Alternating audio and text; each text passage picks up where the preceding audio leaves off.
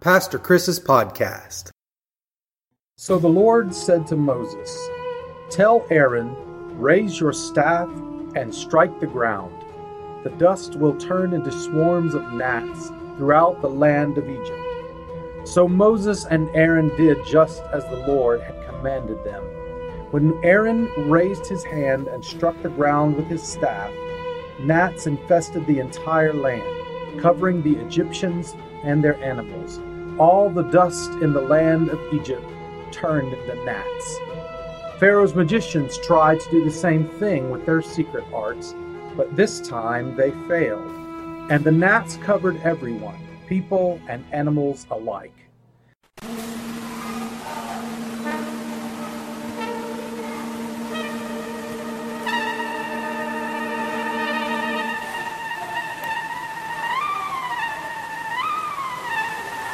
"This is the finger of God," the magicians exclaimed to Pharaoh. But Pharaoh's heart remained hard. He wouldn't listen to them, just as the Lord predicted. Then the Lord told Moses, "Get up early in the morning and stand in Pharaoh's way as he goes down to the river. Say to him, 'This is what the Lord says. Let my people go, so they can worship me. If you refuse, then I will send swarms of flies on you, your officials, your people, and all the houses. The Egyptian homes will be filled with flies, and the ground will be covered with them. But this time I will spare the region of Goshen, where my people live. No flies will be found there. Then you will know that I am the Lord, and that I am present even in the heart of your land. I will make a clear distinction between my people and your people. This miraculous sign will happen tomorrow." And the Lord did just as he had said. A thick swarm of flies filled Pharaoh's palace and the houses of his officials. The whole land of Egypt was thrown into chaos by the flies.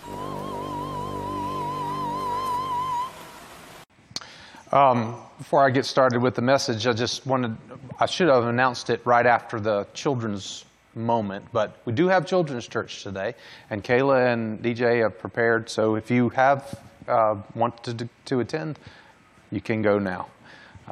We just gotten out of the habit of, having them come down to the front and then having them go out, so we forgot to announce that. I apologize. Y'all have fun. Y'all learn about Jesus, okay? We're going to try to learn about him too. Ancient Egypt was an empire that had thousands of gods. They believed they protected their way of life and made them great. And in their pride and arrogance, as Romans 1:25 explains, they traded the truth about God for a lie. They worship and serve things God created instead of the Creator himself. The God of the Hebrews, Yahweh, our God, the only God that we read about in the Holy Bible, is the same yesterday, today, and forever.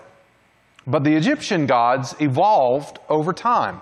It's been kind of interesting to me to do a little research on them, but sometimes it's hard to understand about the gods that the ancient Egyptians had because they changed from century to century.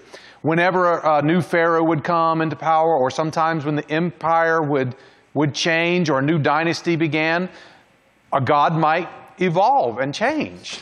So, for instance, a god who was depicted as being the god of the flies might change to become a vulture, and then change again and become a snake over the course of many centuries. These gods could change because they weren't really gods at all. They were only the imaginations of people.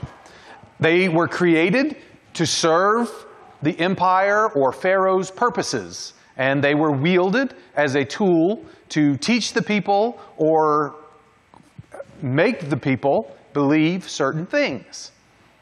When God spoke to Moses in the burning bush, he said, "My name is Yahweh," which, though it is difficult to translate, it means something like, "I am who I am." In other words, No one gets to make up my character or who I am or what I do. I am real. I am eternal. I make up my own mind. I don't change my mind. And you don't make me what you want me to be. I made you, and therefore you must conform to the person I made you to be, not the other way around. And so Yahweh decided to deliver his people out of the hands of the Egyptians. And in order to do it, he poured out justice on this evil empire of the Egyptians to prove that he is the supreme Lord of all, and that all idols and all false gods that people worship are really nothing. Through 10 plagues, God shattered every false notion of the Egyptians and brought Pharaoh's empire to its knees while he delivered his people. And he proved that there is only one God, and his name is I Am. The Egyptians believed in a goddess called Wadjet. She started out supposedly as the protector of Lower Egypt. But then when the Egyptian empire unified between north and south and became one big empire, she evolved and became the protector of all of Egypt. She was depicted in the beginning as a vulture. Now, it's an interesting choice of someone to be a god. Have you seen vultures? Pretty ugly. And they're usually pecking at dead carcasses on the side of the road in these parts of the world. Doesn't sound like a god to me. More like something dark and dirty and evil. But that's how they saw their God. And when the empire unified, she became the protector of all Egypt. And sometimes she was shown to have the head of a bird. Sometimes it was the head of a fly. Later it was the head of a cobra. And she was said to live in the swamps among the papyrus reeds. And Wadjet was supposed to be Pharaoh's protector. With an all-seeing eye, she could see trouble coming, and she could warn Pharaoh. But none of that mattered, because this false god was impotent against the one true and living God of the Bible. And so when God sends swarms of flies and insects as the third and fourth plague of Egypt, she has nothing to stand against them. The third plague, gnats, and then the fourth plague, flies. Now, the exact nature of the third plague is a little bit of a mystery to us. The Hebrew word is most often translated as gnats. The word is kanim. And it either means gnats or fleas or lice. It can be any of those. And all of those would be awful. Any of those would be awful, right? Lice and fleas infest and they bite and they're nasty. Gnats swarm around your face and get in your eyes and in your nose. When I was a young teenager, about Abigail's age, I was in an organization called the Civil Air Patrol. And we used to meet at an airport in Warner Robins, Georgia. And it's sort of like the ROTC, but it's for the Air Force. And so you have to dress up in your dress blues and you stand at attention and you're not supposed to blink your eyes or move or scratch your head. You know, you have to stand perfectly still. Do you know anything about Warner Robins? It is below the gnat line. If you've lived in North Georgia all your life, you don't know about gnats. You think you do. But as soon as you go below the gnat line, they really get bad. And try standing at attention with gnats crawling all over your face. And you're not supposed to go or anything like that. And you're only 13. Oh, it's awful. But the Hebrew word kanim, which we usually translate gnats, also carries the idea of biting and stinging. I've not known any gnats that bit and sting. I think that's why the idea of fleas and lice come in. Can you imagine fleas and lice that could fly and swarm around you? Ugh, that's awful. And the fourth plague is flies. And we know about flies. They're a pretty bad nuisance in here during the warmer months. Especially out here when you're around a lot of cows and things like that, man, the flies get really bad. And you shoo them and you try to kill them and you find you've killed 100 in a day. I tried to keep track of it one year. Just, what else are you going to do? Have some fun with it. Killed 100 flies in a day. But, a few years ago, we went on a mission trip to El Salvador. And they had flies there. I didn't really feel like they were any worse than they were in Georgia. But there's a thing about the flies in El Salvador that we learned the hard way while we were there. It's gross when a fly lands on your food, right? But the flies in El Salvador have an amoeba inside them.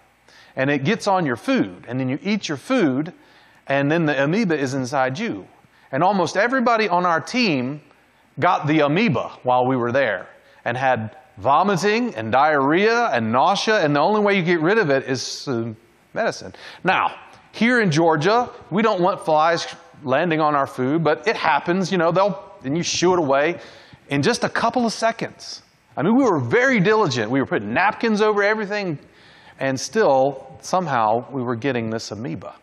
Now, imagine in Egypt, before they had modern medicine that they could just take to get rid of it, and living in a place near the Nile Delta where you got rain and water, and then you got desert, and you got flies, and you're getting sick. I don't know. Terrible things could it have caused to have these swarms of flies? Well, the Egyptian false god, Wadjet, apparently didn't see all this coming. Even though she had the all-seeing eye, she didn't see this coming. She didn't warn Pharaoh, and she didn't do anything else to stop the gnats and the flies. Isn't she supposed to see everything? Isn't she supposed to be the protector of Pharaoh? Isn't she supposed to be the goddess who lives in the swamps where these insects live and breed? There's only one God. Most people are familiar with Jesus teaching that we should love our neighbor, right? Regardless of what time in the history of the world you've lived or what religion you are, even if you believed in religion at all. Most people have thought Jesus' teaching that we should love our neighbor is a very noble principle to live up to. Jesus said that love your neighbor. And he said this is the second most important commandment. Now, if that's the second most important commandment, what's the first? Well, he told us that as well. Jesus told us the most important commandment. Quoting Deuteronomy chapter 6, verses 4 and 5, Jesus said, "Listen, O Israel, the Lord is our God, the Lord alone. And you must love the Lord your God with all your heart, all your soul, and all your strength." There is only one God. All other gods are idols and false gods. They are nothing. And in order to truly love your neighbor, you have to start by loving God. Sadly, many people today, in our modern contemporary world, worship idols. There are some listening to this message today who worship idols. It may not be a statue, but you have turned a thing God created into the one you love more than God with all your heart, all your soul, and all your strength. In his book, Counterfeit Gods, Timothy Keller says, "An idol is anything more important to you than God. Anything that absorbs your heart and imagination more than God. Anything that you seek to give you what only God can give." And if we're honest with ourselves, I think that we would realize that we have idols today too. People are often surprised to learn that Jesus taught more about money than any other subject. The word money is mentioned 70 times in the Gospels, whereas the word forgive is only mentioned 38 times. And of 40 parables that Jesus taught, 11 of them are about money or use money to make a point. You see, Jesus knew something about human nature. He knew that where your treasure is, there your heart will be also. Matthew 6:21. And so he knew that greed and wealth and idolatry are a rampant part of human societies. And so he said, beware. Guard against every kind of greed. Life is not measured by how much you own. Luke chapter 12, verse 15. And he said, no one can serve two masters. You cannot serve God and be enslaved by money. Matthew chapter 6, verse 24. People who worship the idol of wealth today do three things. They love it, they trust it, and they obey it. Let me look at those a little closer. People who worship wealth love money. They dream about it, about how to make more of it, about what it could do for them, about what it would feel like to be safe and secure with a lot of money to take care of yourself and your family. They imagine all the things that they could buy with the money. They may even be jealous of other people who have more money, and they may scheme on how they can win the competition to be the wealthiest. They believe that having money will improve their social status. People will look up to them. People might listen to them. People will want to be them. People who love wealth are willing to sacrifice in order to have more money. Sacrifice. That's a worship word, isn't it? Some of the things they may sacrifice in order to gain more wealth, they may sacrifice their family. I mean, I see Rita shaking her head. How many people have you seen or known of that have, they've sacrificed. They've not been a good parent. They've not been a good spouse. All in the pursuit of having more money. People will sacrifice their relationship with God for the sake of more money. 1 Timothy chapter 6, verse 10 warns, the love of money is the root of all kinds of evil, and some people craving more money have wandered from the true faith and pierced themselves with many sorrows. Do you remember the story that Jesus told about the rich young ruler? Joanna, not even knowing what I was going to speak about today, she put that in her children's moment. So this rich young man, he comes to Jesus, and he obviously knows that there's something special about Jesus. He has words. He has a way about him that other religious teachers don't have. And so he comes to Jesus and he says, what must I do to inherit eternal life? And ultimately what Jesus said was, here's what you need to do. You're a good guy. You've been following the commandments. You've been doing all that. But if you really want to be perfect, go sell all your possessions and give the money to the poor, and then come and follow me. And I imagine Jesus looking at this young man thinking, he's right there. He's so close to the kingdom of heaven. I want him to come and be my follower. But he knew that he had an idol in his life. And he told him, go sell all your possessions, give the money to the poor, and come and follow me. But then the story turns out, the young man went away and he was very sad because he had a lot of possessions. And he couldn't part with them. He could not. Even for the sake of eternal life, even for the sake of following the Son of God, he would not part with his possessions. People who worship wealth love their money. And people who worship wealth trust money to keep them safe. If they don't have enough, they feel vulnerable. They feel out of control. They feel like there's a disaster that's just around the corner that's going to get them, and they're not going to be able to get themselves out of it because they won't be able to afford it. And so they're constantly worried about how they will make it if something goes wrong. And they long to have enough money so that they can feel in control. Money makes them safe. Or they think it will make them safe if they have enough of it. They can handle whatever comes because they could buy their way out of their problems. But the problem is, money is usually not the answer that you think it is. Ask someone who was wealthy and unexpectedly lost it all. It happens. Do you remember the story Jesus told about the barn builder? Here's a man who had an especially large harvest and lots of extra. And so he said, what am I going to do with all of this extra? I know, I'll build some bigger barns and I will store up my surplus and then I'll have it made. And then the Lord spoke to the man and said, you're a fool, because tomorrow you're going to die. And then what's going to become of all of your wealth?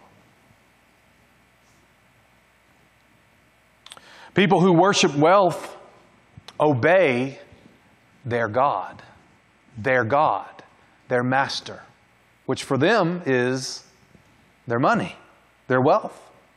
It's ironic because people who think money will give them freedom and security find that their idol becomes a cruel master that actually enslaves them. They have money and they can't imagine living without it, like the rich young ruler who turned his back on Jesus.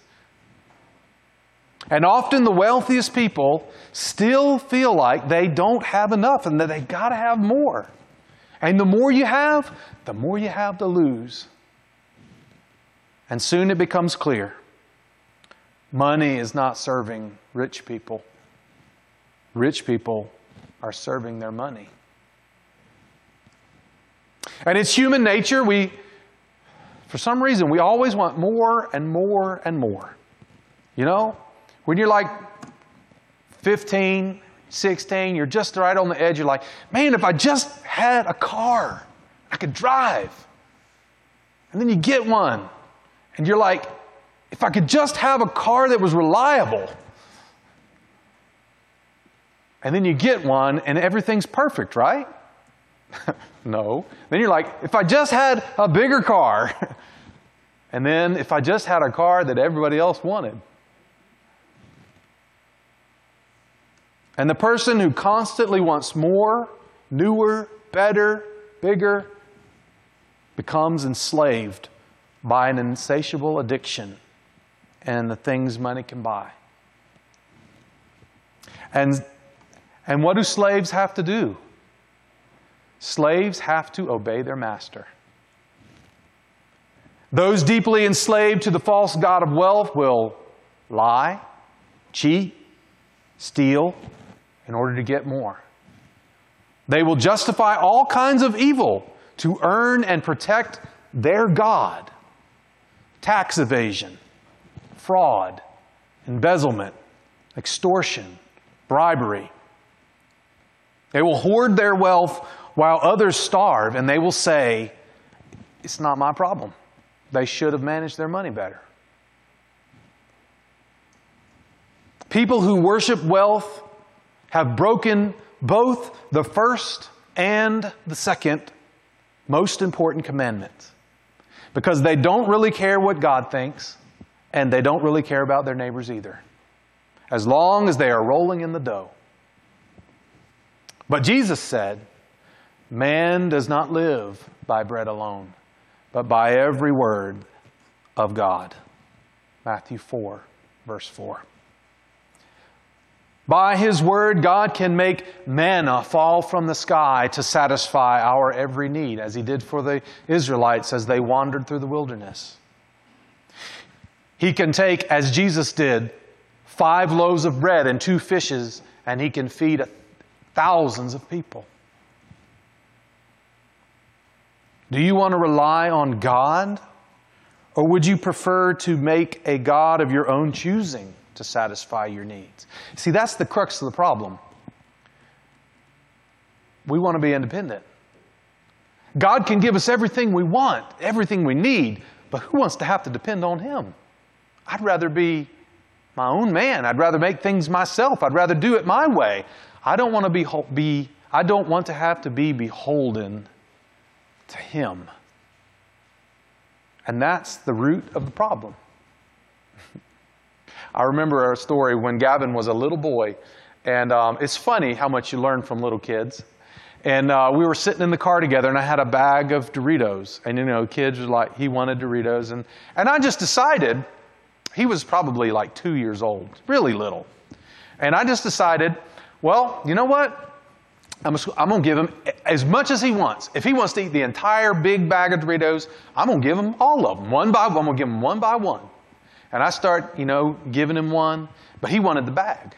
I was like, I'm not giving you the bag, but just ask for one and I'll give it to you. But he was not satisfied. He wanted to hold the bag himself. That is an image of us standing before God our Father in heaven. He will give us everything if we ask. But we don't want to ask. We just want to hold the bag. And we have to break that habit. Greed is a sneaky, sneaky sin. They say it's one of the 7 deadly sins. And I think one of the reasons it's so deadly is because it's so hidden. Greed is rampant in our culture. And yet, so few people think that greed is a problem for them. I'm not greedy. It's someone else is greedy. It's that greedy person over there. That's the problem. Here's a simple test. Do you obey God's command to tithe? Tithing is giving 10% of your income to God through the church. It is, in the Bible, the minimum standard God gave that people are supposed to give to the church, give to God through the church. According to nonprofitsource.com, the average church-going Christian only gives about 2 to 3% of their income to the church. And only 5 out of 100 people in America, Christians, actually obey God's command to give the minimum. And this is in the wealthiest, one of the wealthiest countries in the world. 5 out of 100. Now, don't turn me off. Because I know whenever a preacher starts talking about money and starts talking about tithing, people start getting uncomfortable and maybe even angry and start making all kinds of excuses, all kinds of arguments. Well, I give to this or I give to that and I don't have to. That was what they said in the Old Testament. The New Testament's different, and on and on and on. But the fact is, people want to justify themselves. They want to say, well, I don't give 10%, but I've got a good reason. And the fact is, you don't want to give a tithe. Or you're ashamed that you don't give the tithe, and you make excuses about it. Could it be that instead you are protecting an idol? Something that's dear and a core, something in your heart. But one thing is certain. You're not obeying the one true God who said, give a tenth. Now, God is a God of grace. He's patient. He's good. He's loving. He's faithful. He's kind. When we were still sinners, He came as Jesus, and He died on the cross. Now, it's not that we deserved that gift, but we desperately need it. Christ gave His life for us while we were still sinners. He didn't say, give a tenth and then I'll do it. He says, I'm coming to save you. I'm going to die for you so that we can be forgiven. When we repent and turn from our sin and turn to God. Repentance means to turn away from sin, turn away from disobedience, turn away from our false gods, and turn to the one true and living God who said, I am who I am, and who also gave His life for us on the cross. Now, aren't you glad that Jesus didn't give to us the way we give to Him? How would you feel if Jesus only gave 2.5% to you? That would still be more than we deserve. How much did He give? Did He only give 10% of His life and 10% of His blood on the cross? Of course not. You can't die only 10%. He died for our sake. And therefore, even if we give 10% of our income, which for many of us seems like so much, we'd still be 90% short. Because Jesus gave it all. And since He gave it all, don't you want to give it all for Him?